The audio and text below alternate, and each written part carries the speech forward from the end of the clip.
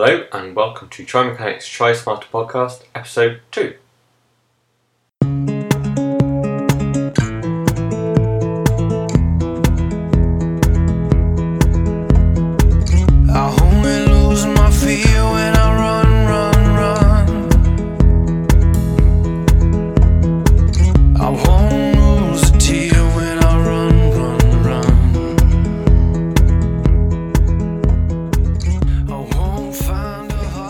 Hello and welcome back to the Try Mechanics Try Smarter podcast. This is episode 2.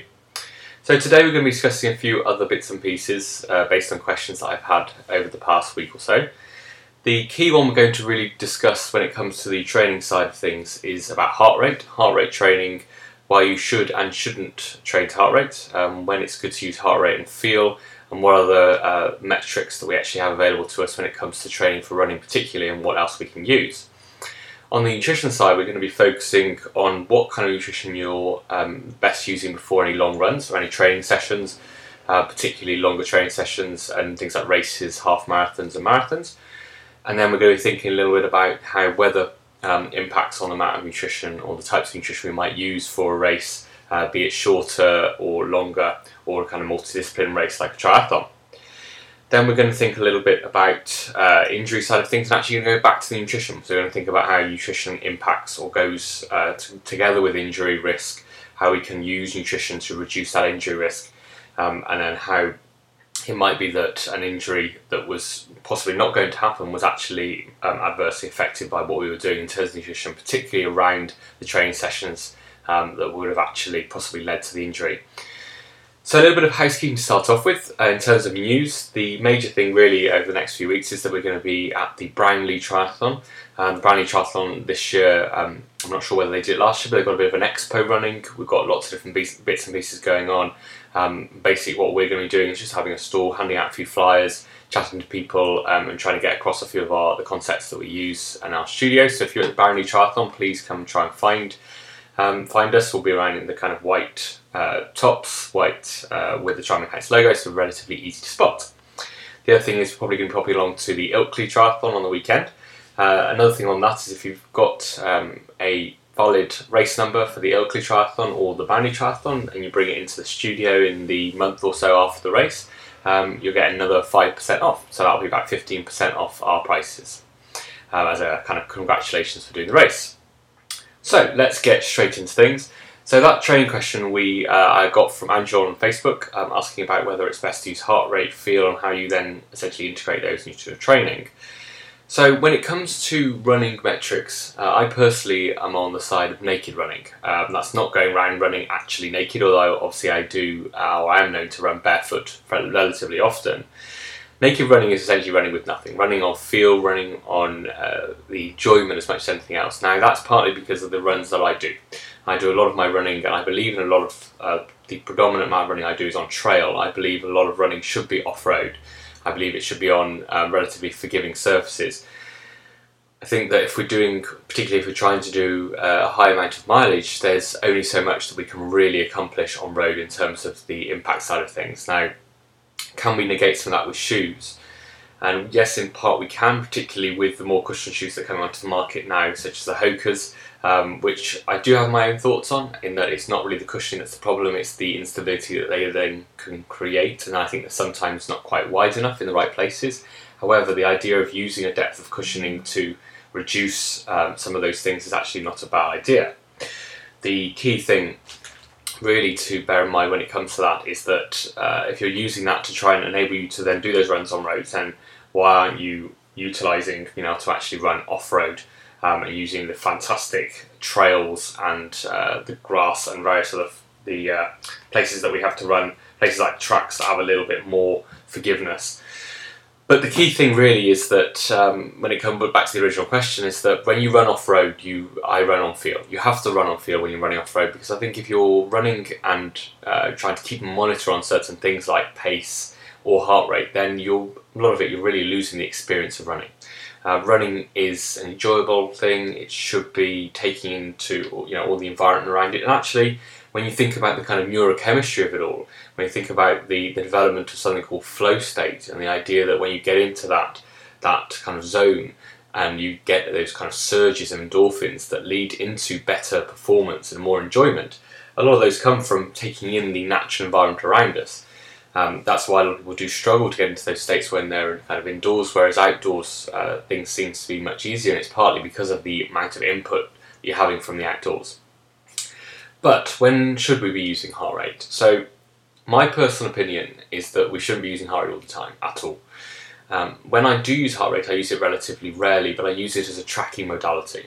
So I'm a big fan of something called the MAF test, developed by a guy called Phil Mattone, who's been a chiropractic doctor, been around for quite a long time. And for those of you who know Mark Allen, who obviously fantastic triathlon, Ironman triathlete of past history, he utilised Dr. Mattone's methods for not only creating better nutrition plans and strategies, but also utilising the idea that we should be continually trying to build an extremely heavy aerobic base, and that we should spend a lot of our training just below that, what's called the kind of max aerobic threshold, which is kind of a MAF threshold, so max kind of aerobic function.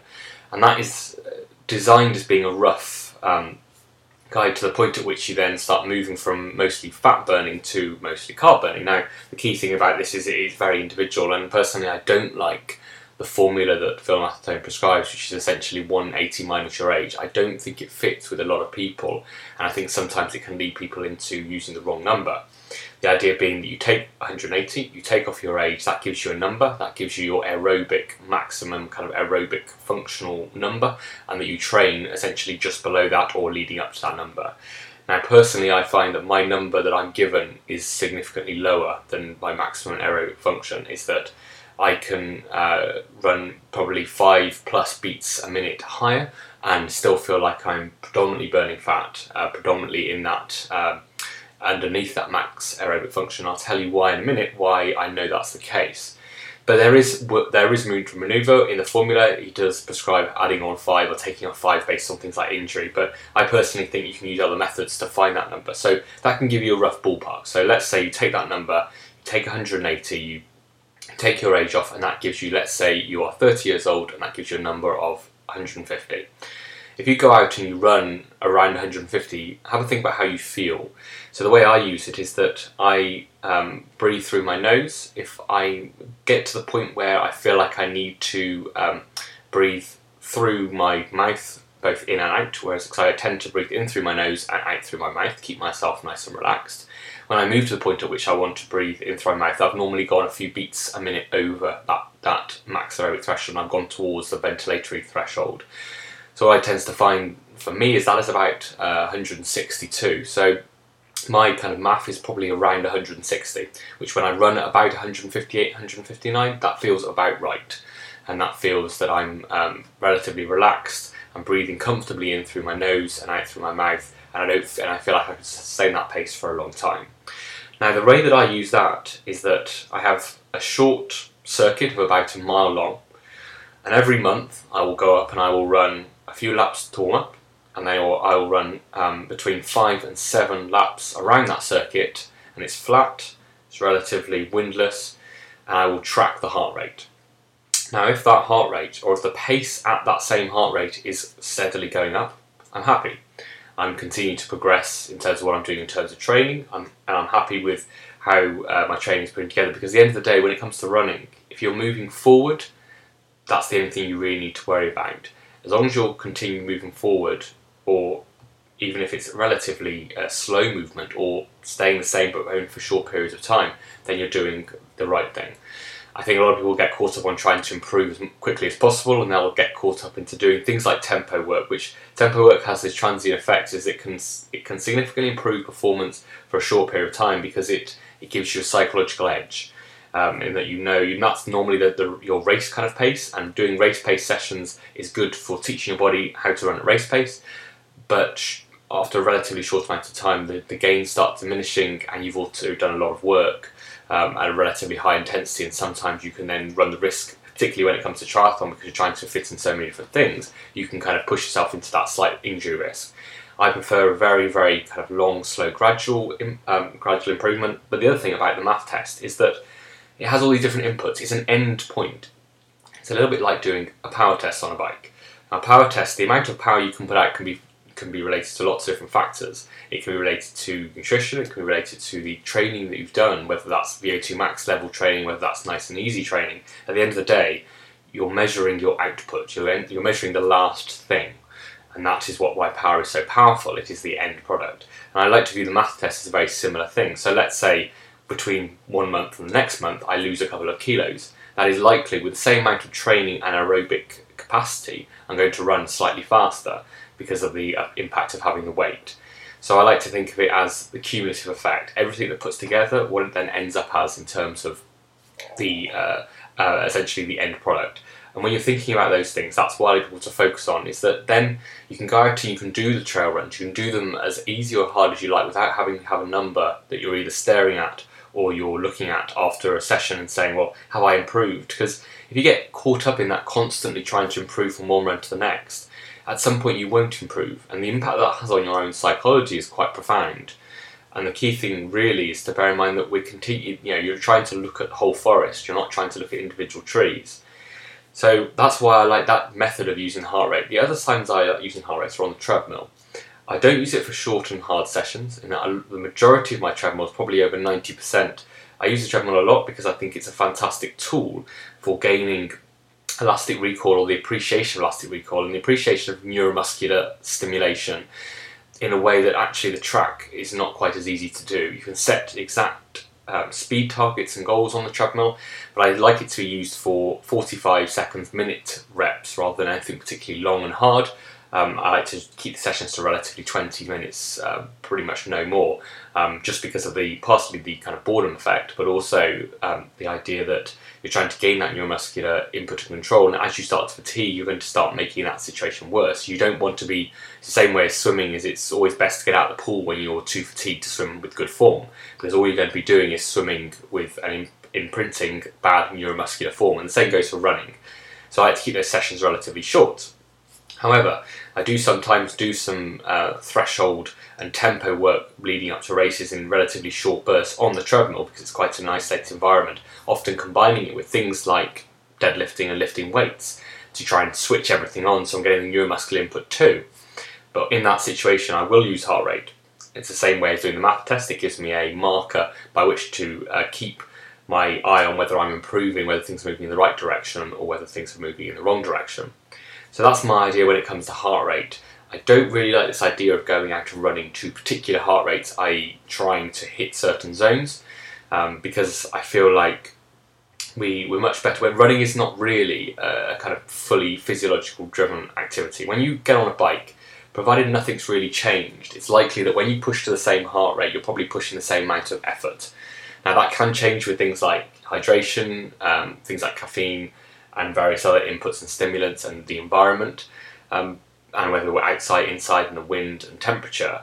However, with running, you have all those things and more. So you have all those things, plus the elasticity, plus the shoes you're wearing, what your kind of recall you're getting. So if you go out and work to certain heart rates, it's not necessary that you're going to be working to the same amount of effort in terms of the effect it has on your body. Plus also, when it comes to running, we obviously have that physiological side and we have the kind of biomechanical recall side of things. And personally, I think once you get over a certain age, there's far more productivity from focusing on that kind of recall and that side of things in the economy than there really is focusing on a physiological side.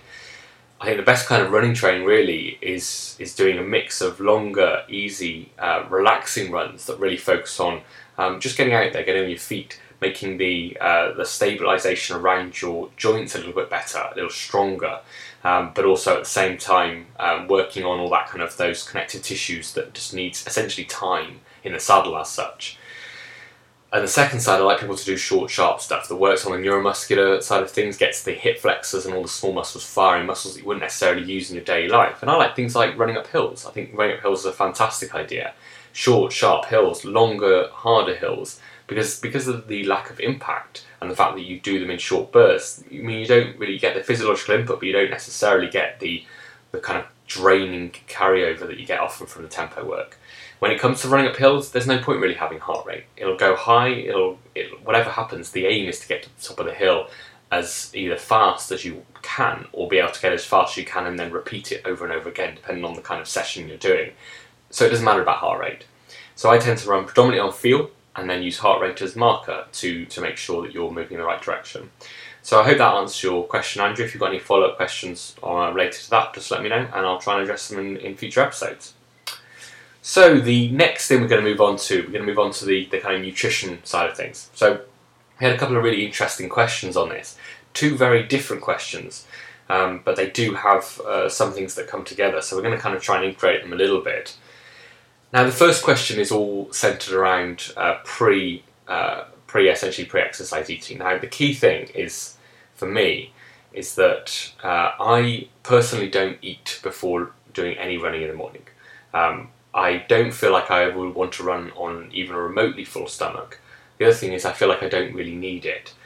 I've spent over the last few years, or the last almost kind of 7-8 years now, I'd say possibly even a decade, I've been working on my fat adaptation, the idea of gradually increasing or promoting the use of my own fat stores. Now the key thing is that a lot of people in the kind of this sphere have actually essentially redubbed that fat readaptation. And the reason that's so important is because we are meant to burn a lot of fat. We are meant to burn fat as our primary fuel source, with using carbohydrates as the kind of rocket fuel for when we want to go really hard on top of that. We definitely shouldn't be dependent on carbohydrates, and we definitely shouldn't be consuming them to the level that we are. The other thing we don't really need is carbohydrates first thing in the morning. It doesn't really help. This idea of topping up glycogen stores is a bit of a fallacy. We often used to think that you burn through your glycogen overnight and your brain takes it all out and that we don't restock it, and that's not really true. Most of the time overnight we're burning fats, we're actually producing a lot of ketones, which are an alternative fuel source for the brain. We may be using glucose, the brain may be using glucose, but often we restock it. The way we used to think about that is that the reason we thought in that way was because we thought, well, we're sleeping, we're fasting, we're not taking any carbohydrates, therefore we can't restock glycogen. Well, we know now that a lot of restocking of glycogen doesn't not need carbohydrates coming in. We're perfectly capable of producing glucose from proteins and fats, and we're perfectly capable of then restocking glycogen. Plus, to be honest, most people have enough carbohydrates in their diet, particularly later on in the evening, to restock glycogen without any issues at all. So this idea that we need to get up in the morning and have a big carbohydrate source is not really required, but also can be quite damaging. So in talking to the person on Twitter that asked this question, I asked what he was having in the morning, because feeling tired or feeling like you don't have much energy on longer runs can actually be due to what you're having before. If you're having porridge, if you're having something with a high carbohydrate source, relatively low fat and low protein, that causes a big insulin response. Now, it's not really the insulin response that's the problem. The insulin response is there to get rid of all that carbohydrate and sugar, because even though your porridge, you may think of that as relatively slow absorbing carbohydrate, there's no real such thing as a slow absorbing carbohydrate. Basically a carbohydrate goes from being extremely fast absorbed to relatively fast absorbed, in that it's always fast. So the key thing really is that what you're going to go to get is a load of load of sugar thrown into the blood, and then that will cause the need to get rid of that sugar. Now, if you imagine you've only got the capacity to carry about a teaspoon of sugar in your blood, and that porridge has probably got 5 to 10 teaspoons of sugar when you consider what happens when those oats are broken down, plus also the milk. Now, the thing about that is that if you're throwing that all in, you need to then burn carbohydrates to get rid of it. So we often think of that what happens is we take in that fuel source, that carbohydrates, and we will then start repackaging it and putting it away into fat stores if we don't need it. Now, the thing is that process takes a long time. It takes repackaging via the liver. The best thing we can do when we take in a load of carbohydrates is put it into glycogen stores. If there's no glycogen stores available, which there won't be in first thing in the morning because they'll already be full, we have to stimulate ourselves to try and burn carbohydrates. Now, when we burn carbohydrates, that's a relatively fickle fuel source. It doesn't last very long, but also creates a lot of byproducts. It's not very clean burning compared to burning fats. So the problem is it creates a lot of toxic metabolites that they're not really toxic. They can be reused, but when they are starting to accumulate, they cause fatigue. So the problem is that you then, so before your long run, you're now having this big carbohydrate source. You're forcing your body into having to burn lots of carbohydrates as you run. and that doesn't give you a huge amount of energy. You're burning through that relatively quickly because you've ramped up that burning to try and get rid of that sugar from the blood. So within a relatively short period of time, you've not got anything left in your stomach because it's been emptied relatively quickly because of the carbohydrates. And then secondly, you've not really got the kind of available fuel sources because you told your body you had to burn that carbohydrate and your glycogen very quickly too.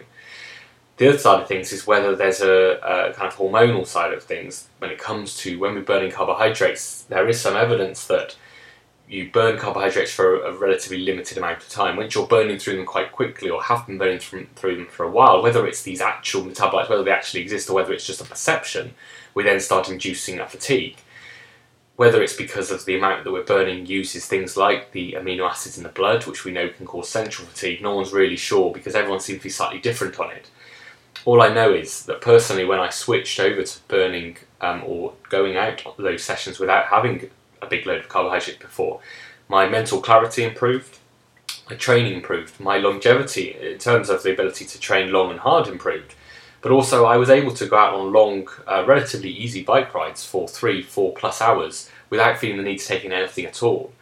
Whereas if I'd had a bowl of porridge before I started, within about an hour and a half to 2 hours, I would definitely start feeling as if I needed to take on something on board. Whether that was a psychological thing, or whether it was simply how my body's reacting, I do know that the first few times I went out with having nothing, just water, I felt fantastic. And I was expecting to need things. I had a whole pocket full of flapjacks and various other things ready at the go to use, because I knew that I would need them because I thought after an hour I'd probably start struggling. 3 to 4 hours later, I felt great. Now, everyone isn't the same, and we do need to appreciate that. But what we do need to really think of is whether that exercise meal might be doing us more harm than good. The other thing is things like coffee. One of the biggest ways you can switch yourself into burning predominantly carbs, or essentially switching over, kind of producing a lot of insulin that blocks the usage of fats, is to have coffee with milk. Milk is incredibly insulinogenic, as it's called, which is producing a lot of insulin. Problem is it doesn't bring any calories or any real nutrition with it, so you produce a lot of insulin, that switches you into carb burning mode, but then unfortunately you've got nothing coming with it. That's why a lot of people do report sometimes, and I know that I've had this before, is that after a cappuccino, maybe half an hour to 45 minutes if I'm exercising, I start to feel a bit low, I feel a bit lethargic, and it's because that cappuccino forced that insulin response, but then I didn't really have anything coming in to replace it. So what I would suggest is maybe trying to essentially not have that higher carbohydrate meal before those long training sessions. Possibly changing to something like a couple of eggs, which is obviously much more balanced, a bit more protein and fat. You could even try adding a little bit of the carbohydrate with the egg or with some kind of fat source. The problem is if you have just carbohydrates on their own, the fuel source isn't going to last very long at all. If you combine that with a bit of fat, you actually will slow down that emptying from the stomach. You may be able to slow down that sugar coming in long enough so that whilst it's coming in then you're exercising. Now, if you take in energy during exercise, it's a very different thing. So I do coach a lot of my athletes who are going out for kind of trying to improve their fat adaptation. So maybe start off a ride fasted. So maybe start off a ride having had just a black coffee or water. But within, maybe after an hour or so, they can start taking things on board. And that can be carbohydrates, that can be solid foods. Because when you're actually moving, the difference it makes in terms of the insulin response is quite dramatic, in that you won't throw out a load of insulin, because at that point, as you're taking in the sugar, you're actually using it. So that's why things become very different. Now, the other thing that becomes slightly different, is really interesting, is whether race morning changes things. And there is a difference between a race and training, and that is in your hormones. That is in things like the stress hormones. Now, when you're producing a lot of adrenaline and cortisol and these stress hormones in the morning of a race that you wouldn't normally produce in training because you feel nervous, you actually have a better opportunity to break down carbohydrates and use them.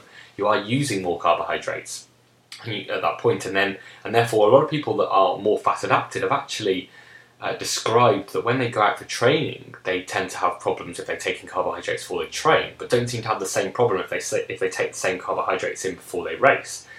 And now this is where things could get quite interesting. Personally, I do like to still go on the side of relatively low carbohydrates for the start of a race, but I'll start to bring them in during the actual race itself. And obviously this is ideal if you're doing something like an Ironman, because you can start taking things in on the bike and you've got a relatively long amount of time.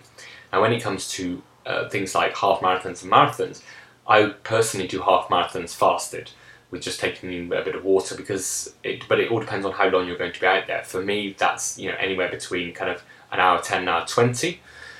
For other people, that might be an hour 30 to 2 hours, or even longer. So you have to appreciate that if you're going to be out there for longer, then you may be better served having something to eat before, because it turns into a much longer training session as such.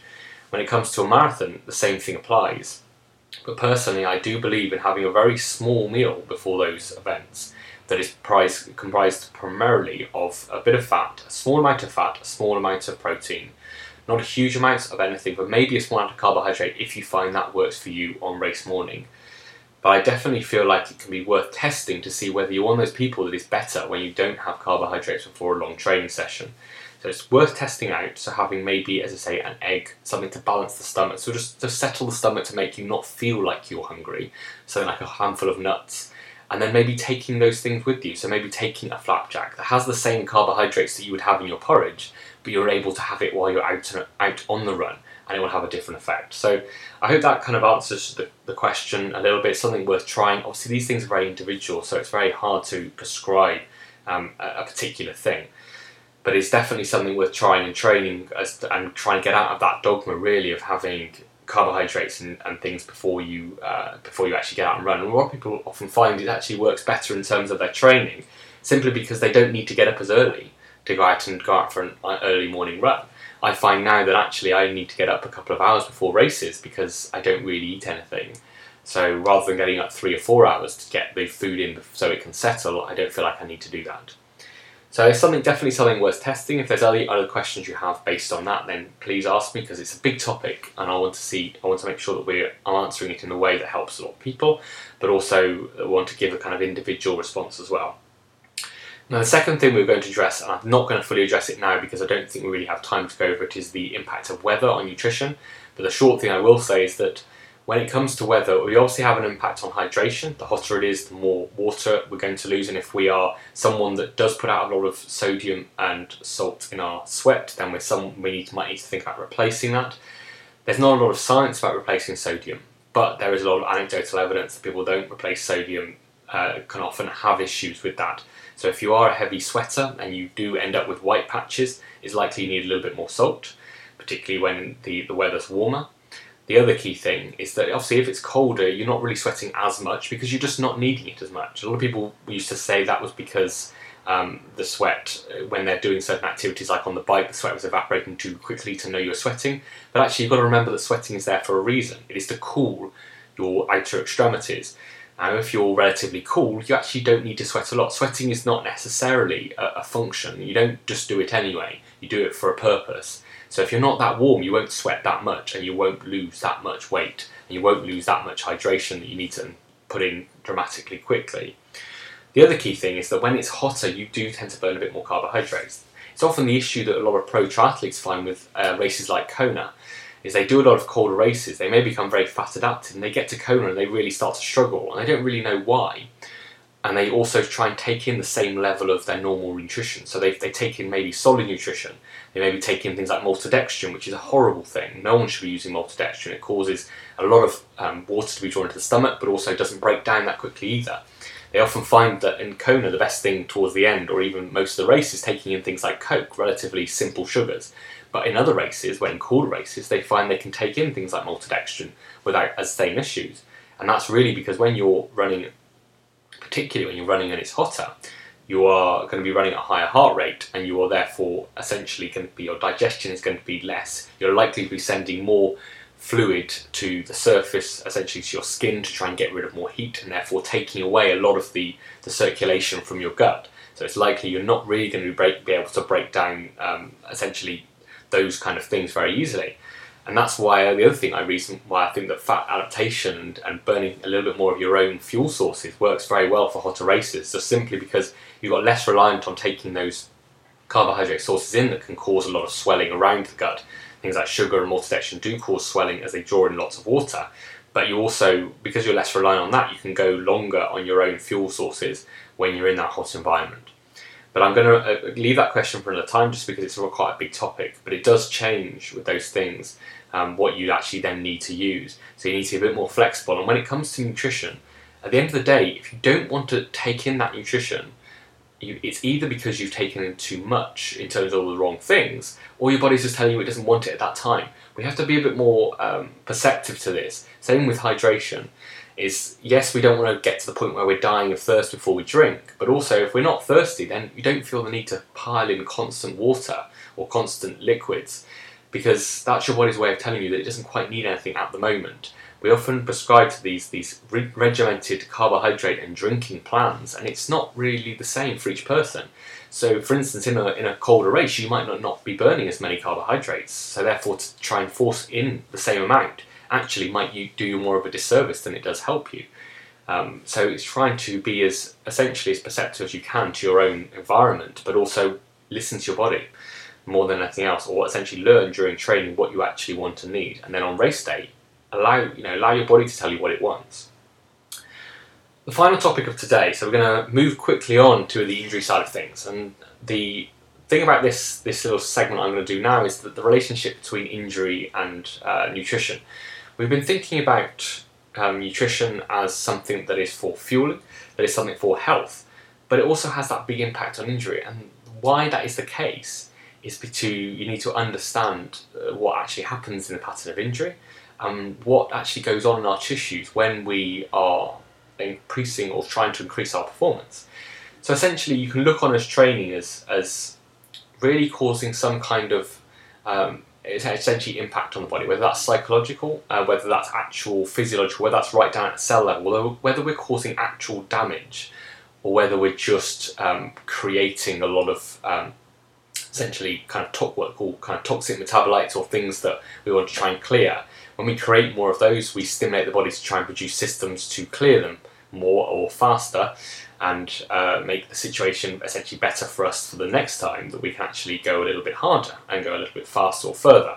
There's also obviously the psychological side of that, and I think that's all relatively intertwined, and trying to prize that apart is quite difficult.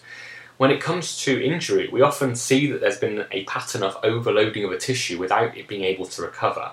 Now, allowing a tissue to recover, particularly between sessions, is a really important thing. A tissue needs to recover and rebuild if it's going to improve its integrity, improve the connective tissue, improve its ability to produce either more force if we're talking about muscle, or stabilise better if we're talking about the kind of tendons and the ligaments and the other structures. And that takes not only time, but what it needs really us to do is move from a state of inflammatory state, which is what we get when we're around exercise. So exercise creates oxidation and inflammation. By producing lots of energy, or be able to use to run fast or do anything, we have to oxidize. We have to basically take those fuel molecules and produce and basically take certain elements from those fuel molecules, use them to create energy, and that creates free radicals, which is basically a molecule that has kind of hydrogen ion taken away from it. It is now charged. It is now charged with an oxygen, and the oxygen is basically, this molecule is bouncing around the cell trying to take hydrogen from somewhere. And that's why we have antioxidants. That's what they're there for. They're there within the cell to dampen these free radicals down. Exercise creates huge amounts of free radicals. That is exactly what it does. So after exercise, we need to dampen things down again. We've created a huge fire, and we need to gradually put it down again. And that, by putting it down, allows us that period of recovery and repair. And nutrition is absolutely critical to this. This is the main issue with a lot of people suggesting the issue with carbohydrates and taking on too many carbohydrates and sugar, is that sugar tends to be relatively pro-inflammatory. Particularly as when we burn both sugar and carbohydrates, we tend to produce a lot more of these free radicals and inflammatory markers. Now, when we relate that to injury, we think, well, we need to get into a period where we're not creating as much inflammation. So we not only need to reduce the amount of inflammatory foods that we're having, so outside of training, we need to reduce the amount of things like sugar and carbohydrates that burn in that relatively dirty state. But also we need to think about what kind of foods can really enhance the recovery process from the other side of the equation. So everything has two sides. Every equation has two sides. We're looking at one side at the things that create the inflammation, which is things like sugar, carbohydrates, things like fats, polyunsaturated fats, vegetable oil, all those side of things. They create a lot of inflammation compared to, say, saturated fats or the It gets a little bit complicated because there's certain parts of saturated fats that do create some inflammation in the gut, something called palmitic acid, that's actually dampened down by oleic acid, which is found in olive oil. So we want to have, when we think about anti-inflammatory fats and oils, a good combination of olive oil, a good quality olive oil, and things like butter is a fantastic way of cooking, but also obviously dressing salads and all that side of things. But they're very anti-inflammatory when you put the two together. On the other side of the equation, you've got things like vegetable oils, which are extremely inflammatory. The polyunsaturated fats, the fats found in vegetables, and seed oils and groundnut oils and all those sort of things, and particularly things like rapeseed oil, they're very, very inflammatory in the body. So outside of training, we want to think about reducing all that inflammation, but also what foods can we add on to the other side of the equation? What are anti-inflammatory foods? Now, most people, when they think of anti-inflammatory food, will think of berries. Berries are a good example because they do have a lot of antioxidants, so your blueberries, blackberries, etc. A lot of those vegetables, bright coloured vegetables, have a lot of these kind of polyphenol and flavonoid compounds. That's what makes them bright coloured. Now, a lot of people believe that they are antioxidants, and they're actually not. They're oxidants. And they are oxidants with it's like taking a very small toxic dose of an oxidant that results in our body producing a lot of its own antioxidants. That's the key thing. And that's why some people can react to those foods. Some people have allergies to those bright coloured foods, simply because when they have them, they create too many of these oxidants. They actually create an abnormal reaction to them. The key thing being is that we do need to include a lot of those things in our diet, but that's only one part. So you've got those bright coloured fruits and vegetables. Now, I don't really like a lot of fruit because fructose in itself can be very, very inflammatory. So I like a little bit of small amounts of things like berries that are relatively low fructose, but I don't like people to really use the kind of fruits like oranges and apples and bananas too much at all. I think having one or possibly two pieces of fruit a day is a pretty much maximum, really. The other side of things is that there's a lot of other anti-inflammatory foods we might not have really thought of. Things like avocados are fantastic when it comes to inflammation and controlling inflammation. Fish oils. Getting fish oils from either a very reputable source or having high quality oily fish that you don't cook to absolute incineration point. That's the key thing. If you take a nice oily piece of fish and you sear it on both sides with high heat or put it in an oven at 180 degrees, you are destroying almost all of those nice omega-3 fats. So when you have those kind of oily fishes, treat them very kindly and they will treat you better, basically. So taking that into consideration, so the oily fish and the fat, that side of things, there is also a range of fantastic anti-inflammatory spices that are available to us almost all the time. And they are things like the curry spices like turmeric, cinnamon, and ginger are fantastic when it comes to damping down inflammation. They're also adaptogenic herbs, and I'm going to talk about this on a subsequent episode because I'm actually going through a period now where I'm going to be experimenting with a range of adaptogenic herbs, things like ashwagandha and rhodiola and ginseng, and using different doses of that to see whether they have an impact on things like recovery, because there's a lot of evidence behind them, but they have to be taken in certain doses to be able to actually, and often we take them in really very tiny doses when we take them through supplement form. But the key thing is that those curry spices can be absolutely phenomenally good at damping down inflammation. And so incorporating those into your diet every day is a fantastic thing. So for instance, my smoothie in the morning will have turmeric, cinnamon, ginger in it as a base. I'll have at least a teaspoon or maybe even a tablespoon of sometimes of cinnamon. And that's obviously quite difficult to get into normal cooking. The other thing you can have is you can put them all together and put them with things like yogurt and a little dash of kind of raw honey. Which raw honey is also quite anti-inflammatory, and that's raw honey that hasn't been processed, that actually tastes floral. That's also very anti-inflammatory, and have that as an evening snack. It makes a great post kind of training snack, or essentially having as a dessert after dinner. Now, just one quick note: a lot of people have come across the research that suggests that anti-inflammatory or antioxidant compounds diminish training adaptation effect. This doesn't work with those the more natural anti-inflammatory compounds and antioxidants. This was shown for having high doses of synthetic compounds such as vitamin C. That will block a lot of that high quality or required inflammation that you do need after exercise to promote change and adaptation. That's why they showed it in the study. But when you're talking about things like turmeric, cinnamon, and these natural compounds, they tend to just keep the fire burning or keep it dampened to the correct level, as opposed to those high-dose antioxidants can sometimes put it out completely.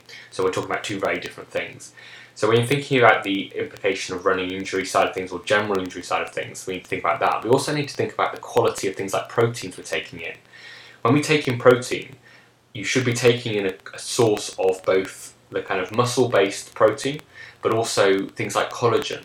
Collagen comes from the joints, from the connective tissues, and this helps us then build our joints and connective tissues. So having things like bone broth, like making your own bone broth, couldn't be simpler. If you roast a chicken, you take the chicken carcass, you put it in a slow cooker for 12 hours, and you've got bone broth.